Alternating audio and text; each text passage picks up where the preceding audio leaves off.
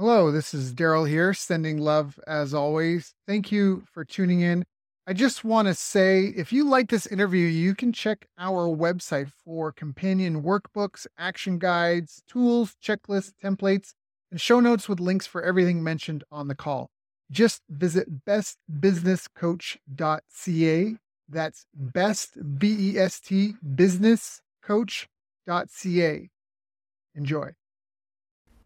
Hello, everyone. Thank you for joining us. My name is Daryl Urbanski, your host as always. And today we are joined by Prue Saxby, the Grant Master, founder and CEO of Indigo Gold and the Grant Writing Academy. Prue helps people unlock their grant writing potential so their applications get in the yes pile. Her process has helped clients secure more than $51.3 million in grants in 6 years. Through her courses, workshops, memberships, and mentoring programs, beginners can replace grant overwhelm with support, clarity, and a proven process in just 90 days. I've asked Prue to join us here today to discuss how we can get at those pots of gold, set realistic goals, and set ourselves up for success. So, Prue, thank you so much for joining us. How are you? I'm good, thank you, Daryl. It's wonderful to be joining you today. Yeah, it's good. We had a little pre-record chat about different entity structures and just in 20, 30 seconds, I realized that there's definitely a lot of depth to writing a grant other than just filling out the proper forms. Now, but before we get into all that, I want to ask, how did you even get started in this? Like where, I don't know, did you start writing grants for school? Were your parents getting applications and loans too? Was this a family business or what? No, I started doing grants when I was working for a state government. So I was working for Queensland State Development, and I started to be in charge of the money or helping. Obviously, there's people up the chain from me, the ministers and everything. But I started to get involved in that and helping organisations to create good quality content in a way that the broader projects. And I was very good at just getting on with a range of clients. I loved helping clients. I loved seeing the difference that the grants can make. And through lots of reasons, it was very clear that I needed to be more creative than working for government because I'd had experience in local government. We have 3 layers here in Australia. So it was time to move on, and I started the company and then decided after taking some time off and working for a while that I would remove myself from government and just go out on my own. So it started from there. I just started doing a few smaller grants. It builds over time, and I enjoy doing the teeny little ones for Rotary clubs for 10,000 through to the multi-million dollar ones. So it's always a great feeling and when they're successful, and I get probably just as upset, or not upset, disappointed. I don't cry when they're not successful. So I do feel the pain when it doesn't go so good. Got it. Got it. Now, was it just you learned a magic button to push when you were in government and it's just been smooth sailing, or have you learned more as time went on? And what were some of the biggest challenges that you faced in going out on your own, especially from being government to now being self-employed, trying to work with government, which is its own beast? Understanding how government works has certainly been a feather. It's so helpful to know how the process works, what's involved, what's important to government, what's not, how the system works, how to navigate the system as efficiently as possible. The importance of networks. A lot of people don't realise how well they should network with others. And I talk about that with my members, my Grant Writing Academy members, all the time. I'm constantly reminding them to network well and be across what's happening in their industry. So whether it's the government departments in your industry, the network groups, the associations, and all that's important because especially when government's assessing grants, there is quite a process involved. And if your grant application and your history shows that you've been ticking those boxes, it's going to make a difference to your scores. Things could be a little bit different in Canada and USA, but for Australia, that's definitely the case. You really need to show that you've just not suddenly thrown something together and telling a good story. There's a lot more Mm-hmm. to it than that. Ooh, storytelling. I want to talk about that. Can you give me some ideas? How does government work? In Australia, it's very different really to what might happen in other parts of the world. But in for grants, really, what you need to do is network, as I said. So you need to get out there, and whether you can do it online or whether you can turn up at events. So I tell my community, when you see different people from government organisations coming to the region, accept the invitations that you often get through your Chamber of Commerce, or if you're on a database, you need to be on as many databases as you can so you get those invitations. And you have to give back a bit. So I'm on an Economic Development Corporation's business committee. So I'm keeping abreast of what's happening. You do get invited to the different people coming, whether they're from export, whether they're from estate development, they could be from industry groups, they could be the ministers from various departments. You just go along to things so that you're telling your story, you get better at telling your story, and you're networking with others that can help down the track, because you never know when that person you met might be helpful in finding your who, as a lot of people write about the who's. So it's important to know the people that might be able to help you to the next step. So that's not really how government works. I've probably digressed a bit, but it does matter. Like a lot of my clients who have been very successful with $500,000, multi-million-dollar grants, they certainly are good networkers. They know how to be in touch with the politicians, whoever's in power at the time, and make sure they've heard their story. And it's got to be an interesting story. Otherwise, no one wants to talk to you, right? So it's about keeping it interesting, keeping it fresh, doing what clients want, not what you want to do, is really one of the biggest things I would say to people. You've constantly got to understand what clients want. And just some work I was doing earlier, I said to you I was putting together a package. One of my clients is in the food industry. I sent a package to them so that they could get ready for grants, because most businesses don't work proactively with grants. They just suddenly see one, they want it, and then someone like me's got to throw it together and do the best job you can. And it's a lot easier if you're proactive, and very few businesses do that, and they're always just on the back foot. So it's so much easier when you've got a package together. And the first package I sent through, they wanted to wangle a bit of a deal because it's a new CEO. And it's not that they can't afford it. They just want to stamp their mark and say, oh, actually, I want to pay that in 4 payments. You're constantly learning what people want, constantly having to tweak things and come up with what's right for them and for you. So what's important to the government? That's something else you mentioned. Yeah, government's all about priorities. So each government department, so overall for Australian government, the Australian government has its priorities, and then each particular department will have its priorities. And usually when they put out grant money, they will refer to some sort of report or document which the funding comes under. And so a lot of people don't take the time to delve into that document and understand what it really wants, because you've really got to give the funder what they're after. You've got to give them a couple of things. One of them is great value for money. You've got to help them deliver on their priorities. So say, for example, it was climate change. You've got to make sure that what you're doing is affecting the climate change. Or if it's about accessibility, at the moment it's a year of accessible tourism. And so if you're writing a grant for that, you'd have to make sure that whatever you're building includes some sort of accessibility element, paths that are fine for wheelchairs, all those sorts of things. So it's about matching up with what the funder wants. So it's about alignment. And there's keys to alignment in their web pages. I go straight down to the site plan at the bottom, the piece in the dark section, and I usually just see what's there, see what they're aligning to, what sustainable development goals the particular company is looking for.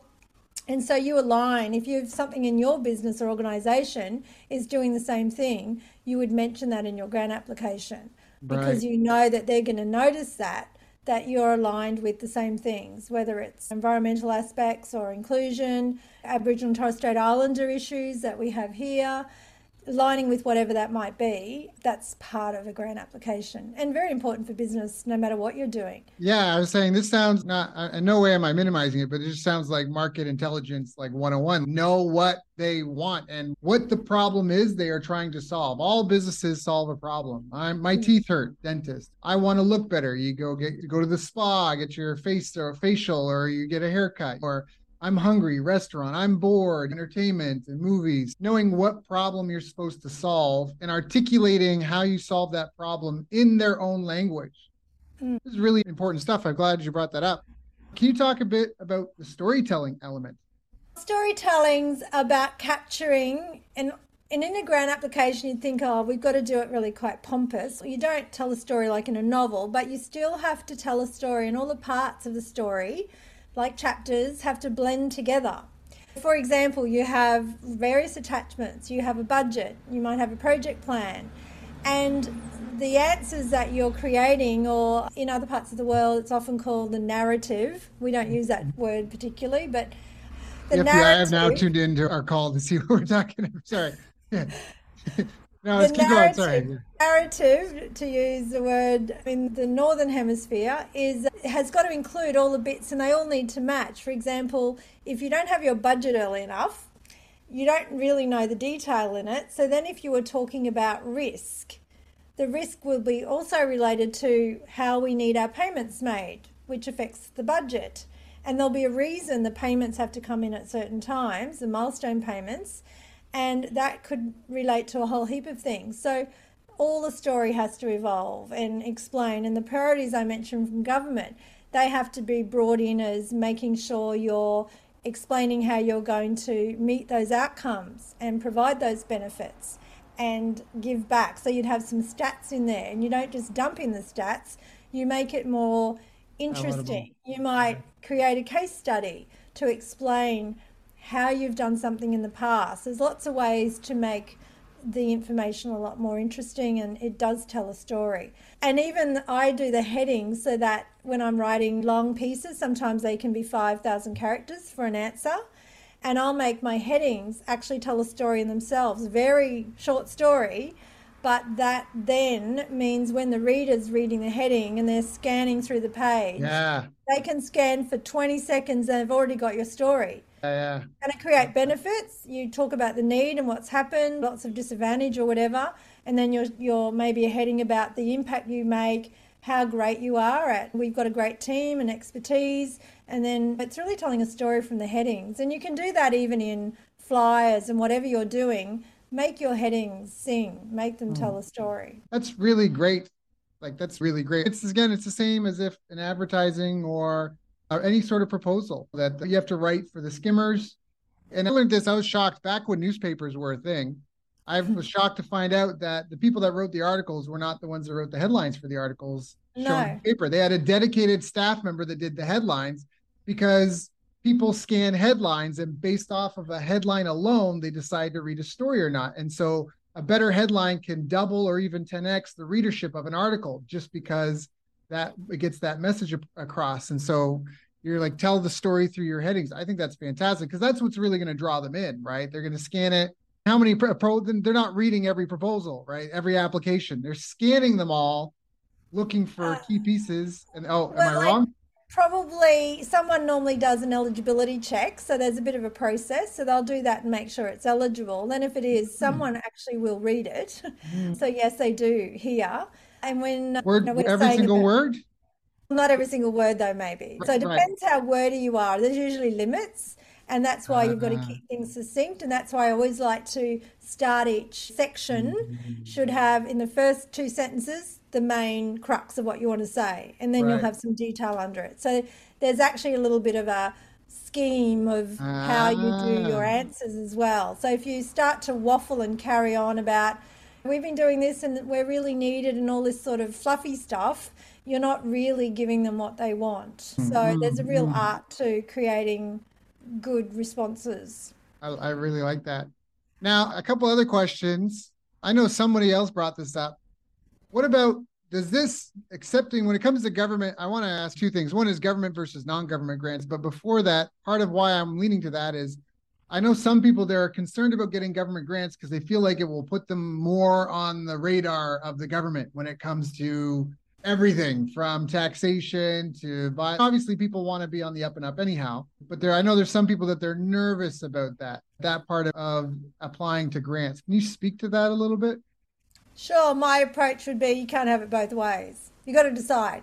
You can't have your foot in both camps. You either you've either got something to hide and you don't want the government to know. So if that's the case, stay out of anything, Yeah. and you Yeah. can't Yeah. expect to get grant money.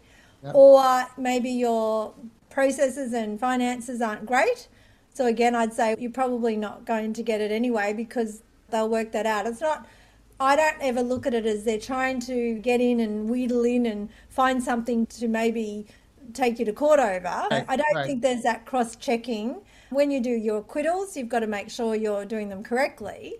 But for the actual application process, I've never heard an assessor say, because out of privacy, they wouldn't be allowed to. We contacted a completely different department to check that maybe one fact. Obviously, when they're giving out millions of dollars, Yeah. Right. Right. they have to do credit checks. They have to send it to another department sometimes to do that bigger. It goes to usually in our system somewhere completely different. And I've rung those people to talk to them and say, I just want to know exactly what detail you want.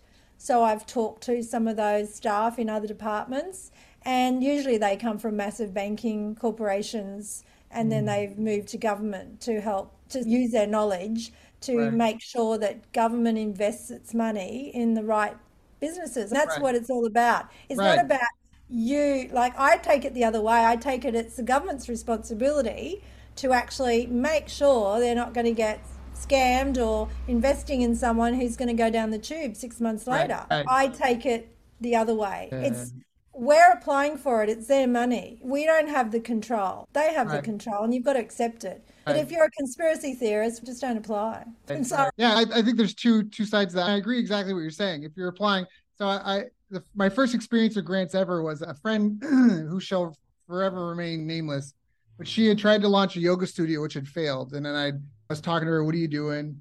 She's, "Oh, I'm writing a grant." I was like, "Oh, that's great. What's the grant for?" "Oh, I want to get this grant so I can set up an entrepreneurship center to teach entrepreneurs how to be successful in business." And I was just like, "Wait a minute. You failed in business, so you're applying for public funds to set up a facility." I just was like, "Oh, keep me posted on how it goes." I didn't want to say anything, but in my head, I walked away. I was like, I don't know if she really thought that through, which speaks to like what you're saying. Like, obviously, if the government's going to give, it's like anybody. If you're going to have someone fix your car, come to your house, something, you want to vet them. You don't want just random strangers. Nobody wants to be ripped off. So I don't necessarily think that's a conspiracy theory. I do think there is valid reason in the sense of history is full of governments who have gone rogue, so to speak. It's just you can't deny it. And they say absolute power corrupts absolutely. But I fully agree with everything that you're saying. Now, can you speak to government versus non-government? Because not all grants are government, right? Is there a big difference between them in the process? Is it basically, obviously, if I had $1 million I was going to give to someone, I'd probably want a lot of that stuff, like you said, the control, the knowledge of that stuff, depending on what the grant is for. But what's your answer to that? yeah, so apart from government grants, there's philanthropic ones, so trusts and things that are set up. And for example, we have trusts that are set up. Usually they're individuals or families who have been very successful, and in their will, they've put aside money for a trust to set up to put money in perpetuity, basically. And so there's those ones, and then there's often some that are done the same, but the families are very much still alive, or the people are still alive. So you can have those sorts of trusts. Then you've got your corporates. We have mining companies, we have gas companies, electricity, bridges, roads, all those sorts of companies are private or semi-government in a way. So they can put out money. We have Qantas, who puts out grants every year for projects, and we have our phone companies that do it. We have our post office, Australia Post, that puts out grants. Our supermarkets, Coles, puts out the Coles Nurture Fund. So they're corporates, so they put out money, and they all have their values that you have a look at on their website, and that's what I like to tell my clients to align to. They'll often have case studies or stories of people they've given to the grants before, so they're always good to look at to see what sorts of organisations and people they're giving the money to. Now, most of the corporates tend to be for non-profits to apply for, but there are some, like our Coles Nurture Fund, where the money goes to businesses.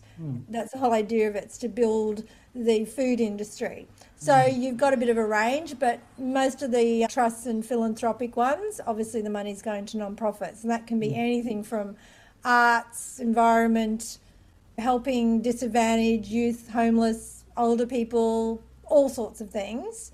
So they are very different, as in the types of questions. Usually, though, they still want to give money to someone who's going to treat it well, look after it, and do a good job. Yeah, 100%. Yeah, nobody, it was it to say a fool and their money are soon parted. So I think that there's some truth to that. Now, this might feed into what you were saying before about being proactive versus reactive. You talk about alignment with goals. In your experience, is it better for a business to try to pivot to align with a grant and the goals, or for a business to maintain its own, this is just your opinion, your business to maintain its own focus and goals and instead try to find grants that align with them, if that makes sense? Yes, and it will depend on the business. Like someone like me, I just do what I want to do. I don't try and change what I'm doing because there could be, not normally, because there's a grant out there. For example, with mine, I have my company set up and I've got myself as 50% and my two sons have 25% shares each. Now, if I wanted to apply for a female founders grant, you actually have to have more than 50% share of the Mm. company. Would I bother changing my company structure so I have more than 50% and buy a couple of shares each of my sons? I'd really have to think about Yeah. that really If hard. there's $1 million on the line, you're like, I can take a Maybe. percent from each of them. You're right. But yeah. So when you set up your business or entity, whatever you're doing, you've got to decide, are you going to go down the grant space, and think quite carefully about how you're going to set things up so that you're setting it up to get the most benefit. Would I change my alignment? Possibly. For example, if I saw an opportunity out there and it was something a little different to what I'm normally do and I thought I could do a great job at it, it was interesting to me because I've got to love what I'm doing, right? So it Mhm. would have to tick all those boxes first.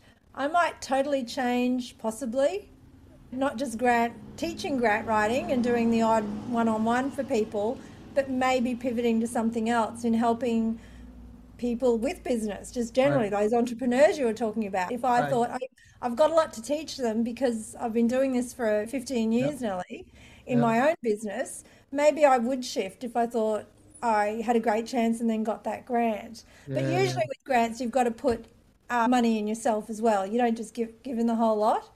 So of course you've got to think, how much money have I got to invest in these opportunities? And if it's grant opportunities and you're going to go down the rabbit hole of something a bit different, you are getting off your strategic plan. You could end up in So problems glad you because mentioned that. there's all the strategic planning. So I like to tell people to have a grant wish list. And when they're doing there, whether it's a little one pager or on the back of a napkin on the cafe when you're having your favourite coffee, have a list of what you think you would like grants for and don't get too carried away with chasing the shiny Yeah. object. Go Yeah, I rabbit love hole. that. I think that's great. People do it too much and then it wastes a lot of time and it's not a good alignment. You're never going to get it because you've got to prove that you had this set in place. And if you can't prove that, you are just chasing after the latest thing. 100%. And that probably in itself makes you less likely to get it. I don't think I have anything that really equates to a lot of government, maybe I don't know, government experience, but I imagine that if you come to them with a 10-year vision, that is a strength in terms of if what you're doing aligns with what they're trying to get in their initiatives versus shiny object syndrome. I do that, but That's now I'm gonna do right. this.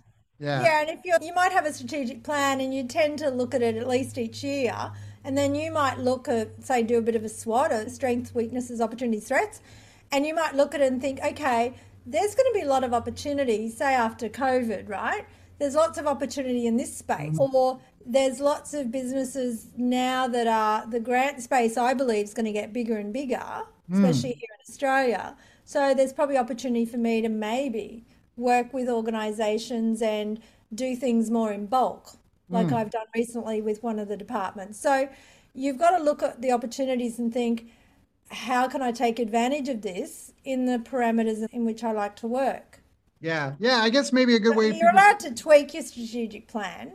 Right. And so this is still a factor, like maybe the grant is indicating a change in the marketplace. And so this might benefit. So I think I might have told you this before, right? 2020, I hired about 10, 12 people, put them on teams, about 7 teams, helped me go through all the academic literature to figure out what moves the needle for small and medium-sized businesses. And so we came up with these critical 8 success factors: self efficacy, market intelligence, strategic planning, marketing strategy, sales strategy and skills, money management, business operations, and business intelligence.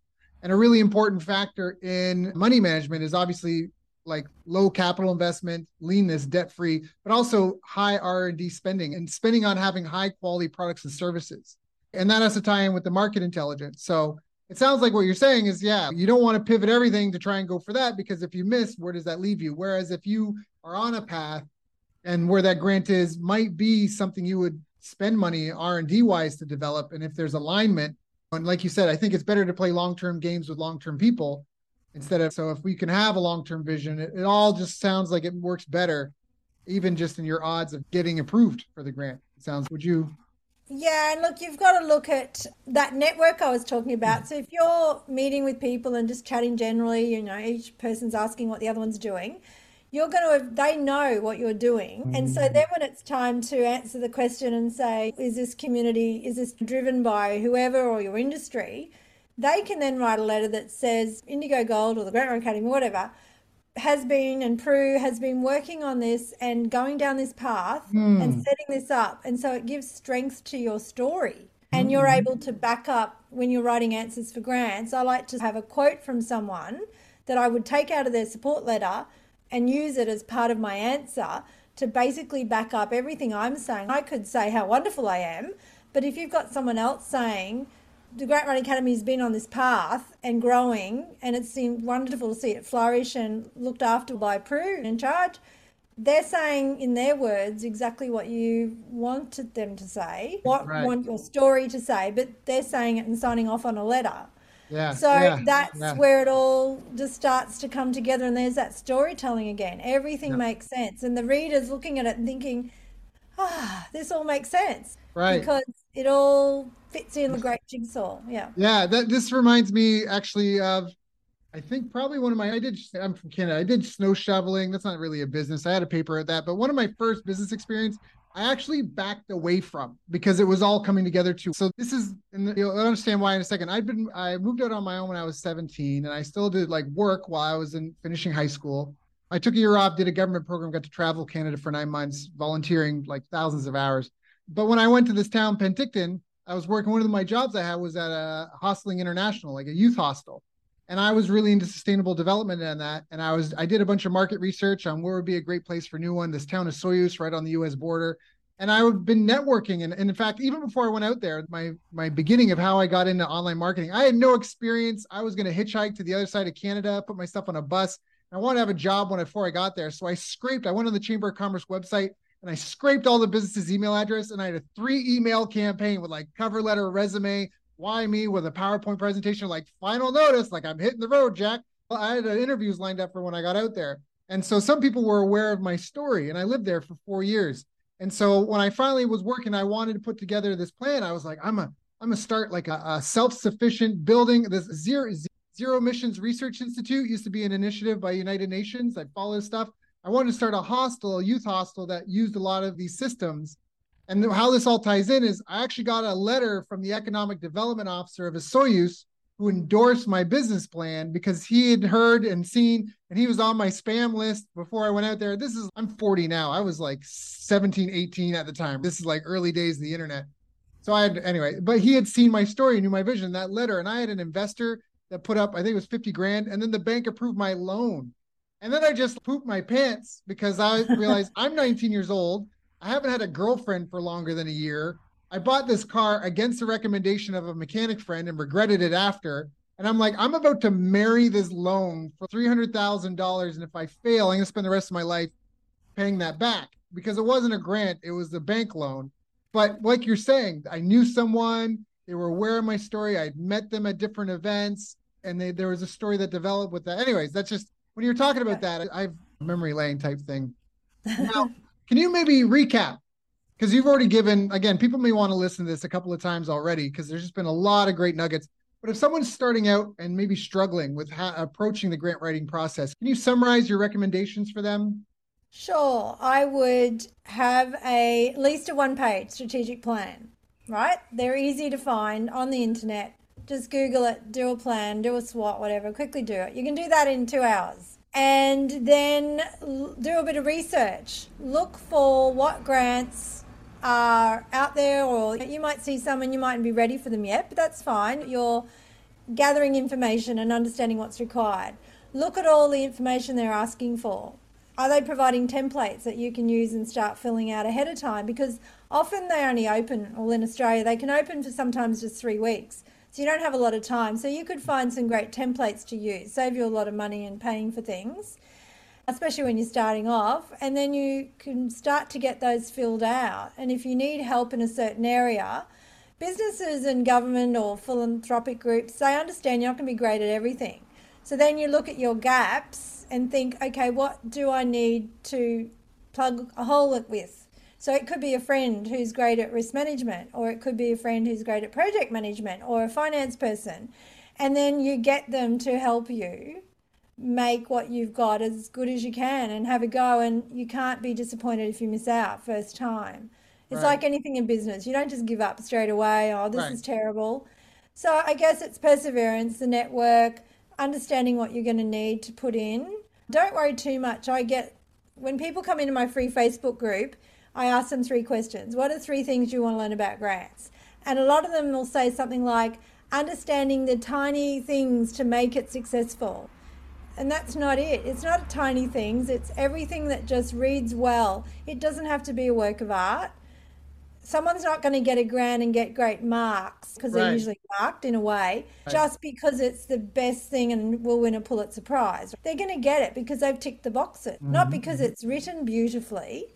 So people seem to think there's some sort of magic sauce, and there really isn't. It's about understanding what's needed, doing a good job, telling the story, showing value to the owner of the money, and even answering all the questions. You'd be surprised. Someone might be saying we need, I don't know, 300 words, and they'll write 2 sentences and they think that's enough.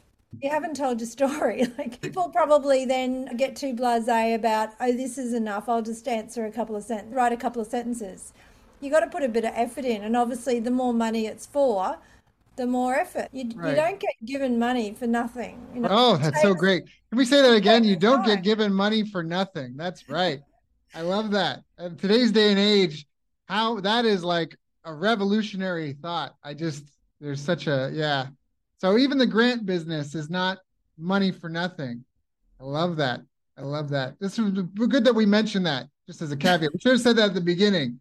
You're here for a free lunch, beware, right? That's Yeah, right. yeah, there should be merit behind it. So then what are, I mean, we maybe already took this off, but what are some of the biggest mistakes that you see clients make? You've already alluded to a couple. Really poor budgets is a big one. And I talk to a lot of granters. I ring them up. I talk to them all the time. I'm letting them know that I really don't write grants too much anymore. I help people by teaching. So I interview people like you're interviewing me, and I have that all the time in my community. So I'm talking to people, understanding what they need, and I'll always say, if I could pass on some tips if they're not coming live into my sessions, what would they be? And they will always mention the budget. The budget's either too skimpy, it doesn't make sense. Say there was a figure for, I don't know, $9,800 for travel. And that's all it says. There's no Right, notes at the bottom, right? So then right, you think, okay, is that one person flying business class? Is it 15 people flying economy, or is it going by train or car and hiring? Because we have very large areas to drive here, so it can take a lot of time. Does that include accommodation? Does that include meals? If there's no detail, the reader's going to think they just plucked that out of the sky. So mhm, probably just on that alone, I would not give that person grant money, because right. they haven't explained their story. And if they haven't explained it in the answers, like I said, you've got to explain what's in your budget, then nothing makes sense. You wouldn't know how much that's padded. There's a whole heap of things behind just one line item in a There needs to be budget. transparency, sounds like. That's right. And that's where government, that's the other side of government, is they need to understand that you are telling them the whole story, not trying to hide stuff. So the budget's one thing, not even answering all the questions, not reading the guidelines. So I've had clients come in to pay me for one-on-one mentoring sessions for an hour. The first thing I say, okay, let's go through the eligibility. And then we'll run through it, and I'll say, you're not eligible. And so we stop the conversation. They just pay me very small. I give them money back if they've paid the whole amount, just to make sure that's the first thing. And Not they're not wasting even your time. eligible to Yeah, start yeah. with. Begin with the end in mind. Yeah, it's are you even a candidate? Yeah, and even some of the project items, then there's usually in the guidelines it explains what you can and can't have as your eligible project items. So if they're not eligible, you've either got to pay for them yourself or find someone to give them in kind or whatever. So they don't read those very clearly, and they seem to be very reluctant to ask the funder questions. Mm. And there's no Mm. reason you can't. So you just either ring them up or write an email and say, in your guidelines, it's not clear if particular thing is eligible or not. Could you let me know if we can claim this? And so if you ask questions, you do them really early so that you've got plenty of time to get the response back and then create your application with the right information in it. So they're the main ones: the budget, not being eligible to start with, not covering everything properly, not answering the questions. Another one. A question might have three parts to it in the sentence. It might say, explain your scope, the outcomes and benefits. And people think they're the same thing, and they're not. They're very different. So you need to read the question and then break your answer up. If it's 200 words, you'd break it up roughly 65 words for each little piece. That's the way I do it. And can you speak, is the only benefit from a grant monetary, or are there non-monetary benefits to grant, whether it's with the grant itself or association with the funder? Almost like a lot of people when they get venture capital, so to speak, sometimes the venture capitalist has some sort of management team or resources that become available. Is there anything to that regard that come with grants as well? Or is You that mean in kind that you're giving, the company organization's giving as well as the grant, or do you mean the flow and effects from, say, I got a grant, the flow and effects for me and my community? What Ooh, exactly? that's a great qualifier of my question. I guess I would say both, like in the sense of getting the grant from the government. Does that in some way open doors for some people to, I don't know, to be a sponsor at events or things, or like you said, is there flow from that, from having got the grant? I'm just trying to say, is there non-monetary, what are some of the non-monetary benefits to having a grant other than just getting the money? Like Sure. Judah's got the money, but it wasn't really, the money on its own was a false price, so to speak. So are there other things people should look for, you know what I mean, when they're applying for grants? Sure, once you've got one grant or whatever it might be in business, some sort of benefit, you can always use that then to leverage in a way. It's a leverage thing. So once, if you're going to get into grants, I wouldn't just suddenly start with a large one. I'd probably try and get a very small one. And then when you're putting your application in for the next one, you can say how you did a great job with the first one and what were the outcomes. So you can use it as leverage. Then you can use it as a marketing piece.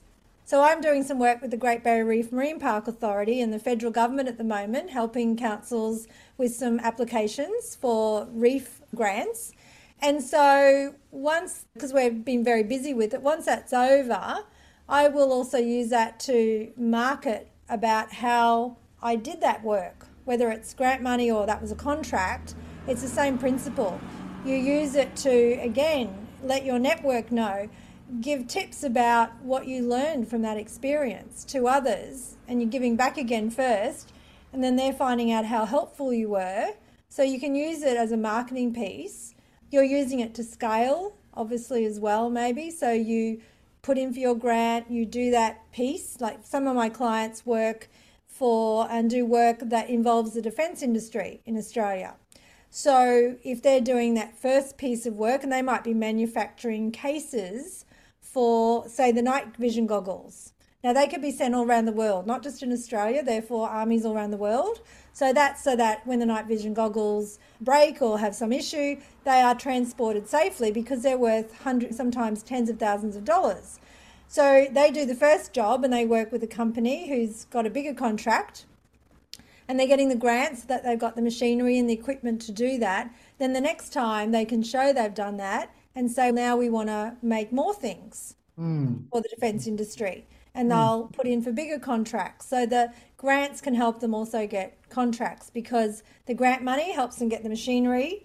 And the machinery means that then they can start producing more or better or finer detail or whatever it might be. So a Mm. whole heap of things. Like, it's just the starting point. Yeah, yeah. Thank you. I appreciate that. Now, you said mentioned something about the future of the industry. You think there's going to be a lot more grants. Can you speak to that a little bit? Why? Is there any categories that you think people should pay attention to, or like where's this where do you think the status, because now AI is playing into this as well. So if you had to fast forward 5, 10 years, what are your do you have any predictions? I actually did last month for my members, but because it's such an important topic, I opened it up to the public and I did an AI and grants webinar and I had a lawyer come in as my guest speaker because I saw a lot of AI and content being talked about. Use AI for this, use AI for that. I've been playing around with it, using it a lot. And nobody was talking about the legal aspects. Who owns the material you're putting into whatever tool you're using, app? And I'll just say ChatGPT, for example. I don't use that one because so many are using it. I decided to use something completely different because I don't like to do what everyone else is doing. So who owns the material that's going in there? And how do you know that the material it's giving back to you hasn't actually been copied from somebody else's information and there's something that may be copyright? So you've got to be very careful. So I believe for AI and grants that businesses will start to use AI to help them do a first pass at grant applications to see if AI has been used, because there's going to be set phrases you're going to see all the time. I'm seeing it when I ask for information. I ask for it to maybe sometimes redo my Facebook post because I don't make them conversational enough. And you see the same terms coming up all the time. And so everyone's going to get sick of seeing the same phrases. So the tools for grant writing are going to pick all those phrases up. So I would just warn people to use it to get ideas, use it to maybe make things smaller and then change them to suit so it's still your own work. Bit like you used to, you can't plagiarize work, and when you're doing university, the same sort of thing will work with grants. So they'll have tools that help them do that, and then they'll be able to pick out those higher quality ones. The quality is still going to shine. So for grants in the grant industry, we've got still lots of flow-on effects of COVID. It's changed the way people do work. So for industries that used to work and be in cities and in the metro area, obviously people have changed. So there's just going to be a lot of change. Loneliness, I think, will become bigger. So I think if you're in that space, you could look at, what's going to flow through from COVID. And if you were a non-profit working in different spaces, you might need to think about changing what you're doing. I know housing is getting harder and harder here. There's lots of overcrowding, there's lots more domestic violence. There's a whole heap of things changing. People aren't spending as much, so that's going to have an impact on our economy in a way. I think that will all pan out. We've had high interest rates for a while here, higher, they've been going up. Everything changes what you do. So that's why you've also got a network to understand what people are saying. People you admire might be saying, what they're doing. And then you've got to think, is that pertinent to me? So it's constantly changing. You've just got to be ready with your strategic plan of what you'd like to apply for. And you could have way more than you think you could ever apply for, but you don't actually have to apply for it. You have a choice of saying, no, I'm not going to apply for that. You don't have to do everything. And some people think you do. Every opportunity that comes up, it's a yes. And they're the crazy people because they're all over the place. So you do less, better, and to completion. Yeah. That's right. It's about quality. It's about doing a good job and following something through till it's finished. So yeah, things will change a lot. And also here in Australia, we've had a lot of what's called, I don't know if you use the term, pork barreling, where particular politicians would give more money, or the government would give money to where the politician has the seat, whereas somewhere else the opposition might be in. So historically, and it's happened no matter what government, I'm not particularly a political person. Okay. So I've seen this over time. Grant money come out, millions and millions of dollars, and you would see that most of the money went to where the in party at the time politicians were located. Right. People doing business with their friends. That's transparency crazy thing, or the Minister for Sport was making sure that their constituency was getting more sporting things. This is the sort of things happen over time, no matter what government. There's been a lot more transparency come out. They've got a lot tighter with checking on things and having other people being involved and maybe the ministers only signing off on the last pass. So that's going to change the way things are done here. I'm not sure exactly what happens in your part of the world. Yeah, no, I think it's very poignant. I think we're constantly trying to improve things and make them better.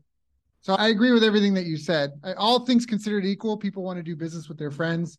All things not so equal, people still prefer to do business with their friends.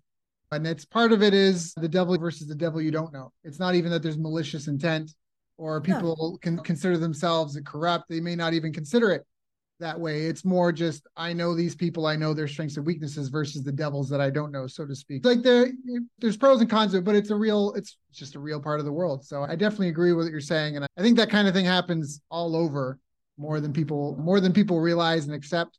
And it's just good to be aware of it, I guess. That as you're applying for grants, and you mentioned a lot like networking, to know who's out there and to align with people. And I think it's just good on all levels because of right now what's gone on in the world. I've got a couple of friends, they just try to avoid everything. Like I know you said you're not trying to get into politics. I think we need to have more political discussions. And I know that they say, what is it? Religion and politics, you never discuss at the dinner table or something like that. Money, religion, and politics. But I think that it's important because everybody in the whole world had their life affected by political decisions that people have made the last few years. And some of these, like you said, there's going to be aftermath. Some people think it's just the beginning of a series of decisions following certain agendas. And so I think it's an important thing that you go out and network with these people for that instance as well, whether just to know where you stand, right? Because what are 8 factors, there was a ninth factor. And I didn't talk about this before, but the ninth factor was government and economy. That these were things that definitely influenced the likelihood of success for outcomes of businesses. But as an individual, it's really hard for you to have an impact on the economy or the government. So we talk about the critical 8 because for a big piece, that's all you can really focus on as a business owner or even as an association of business owners. But it doesn't mean you need to be ignorant of what's happening with the economy and the government. You can innovate and with market intelligence, pivot with your R&D spending. You can navigate with better marketing, messaging, and a better strategy and optimize sales skills. You can grow even in a bad economy.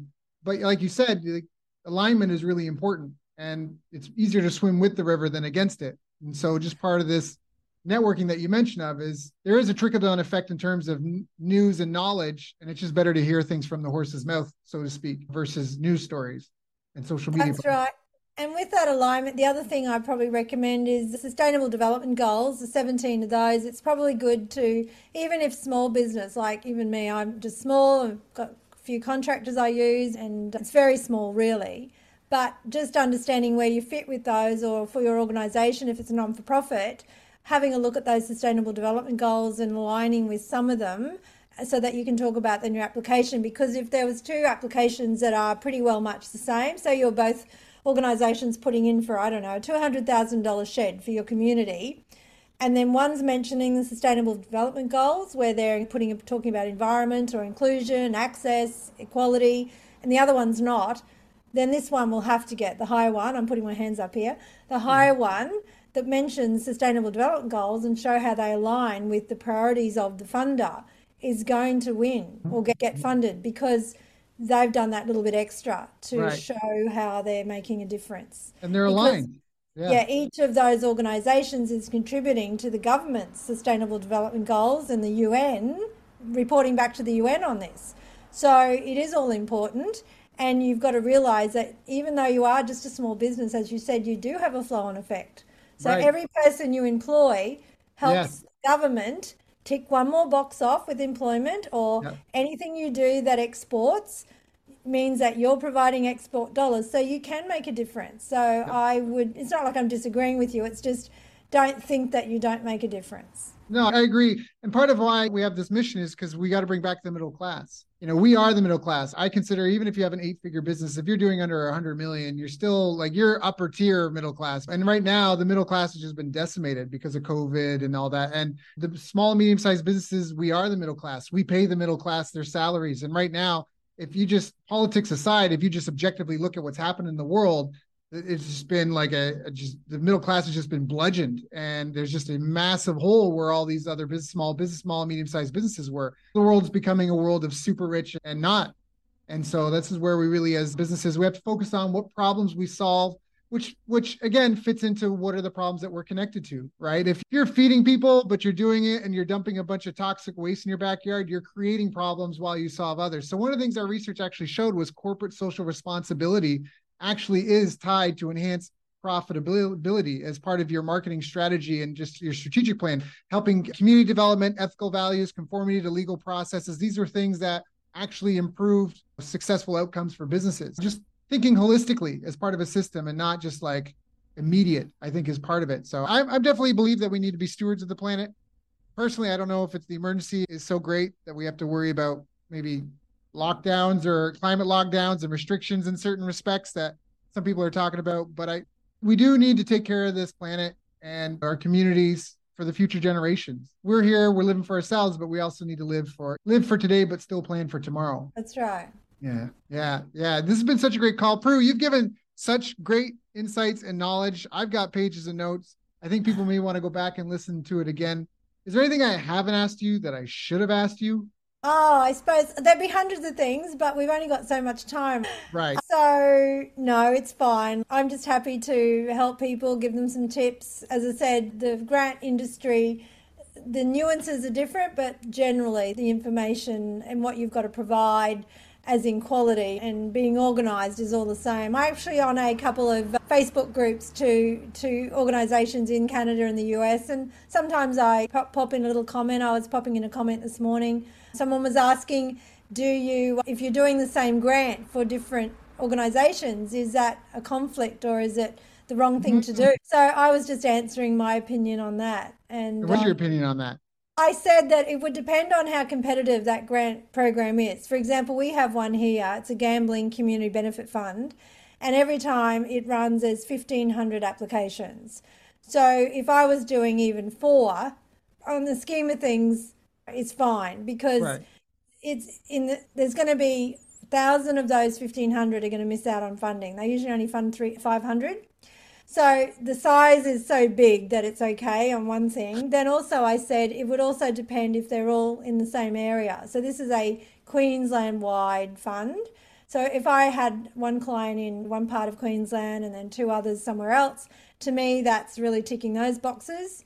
And then I did also say if it was for a much bigger fund, I would then ask my first client, did they mind if I took another one? To me, that's transparency. And then if they were in different industries, it'd probably be okay because the funders probably want to spread the money through different industries or different parts of the region. So there's a whole lot of factors that are involved. It's not just is this ethical or not question. There's always more to a question, and people often are making decisions based on just a quick, not thinking about it enough process, I find. Fair enough. Now, if people want to find out and learn more and check you out, should they go to indigogold.com.au? Is that the best place for them to go? That's the best place. It has a lot of my freebies I have about grants and grant writing. It has a link so that you can join up to my free things, get into my community. So that's really the best place. And then from there, they can access, I have a free Grant Writing Academy Facebook group. And I have some people from Canada and there's some from the US there and I think UK, there's quite a few different places. Obviously, I can't give too much advice about detail, but I'm always answering questions. That's what it's there for a free place. People can ask a quick grant question. So I check in there twice a day. Sometimes there's no questions. It just astounds me. So if people want to learn more, go check out indigogold.com.au. That is indigold.com.au for Australia.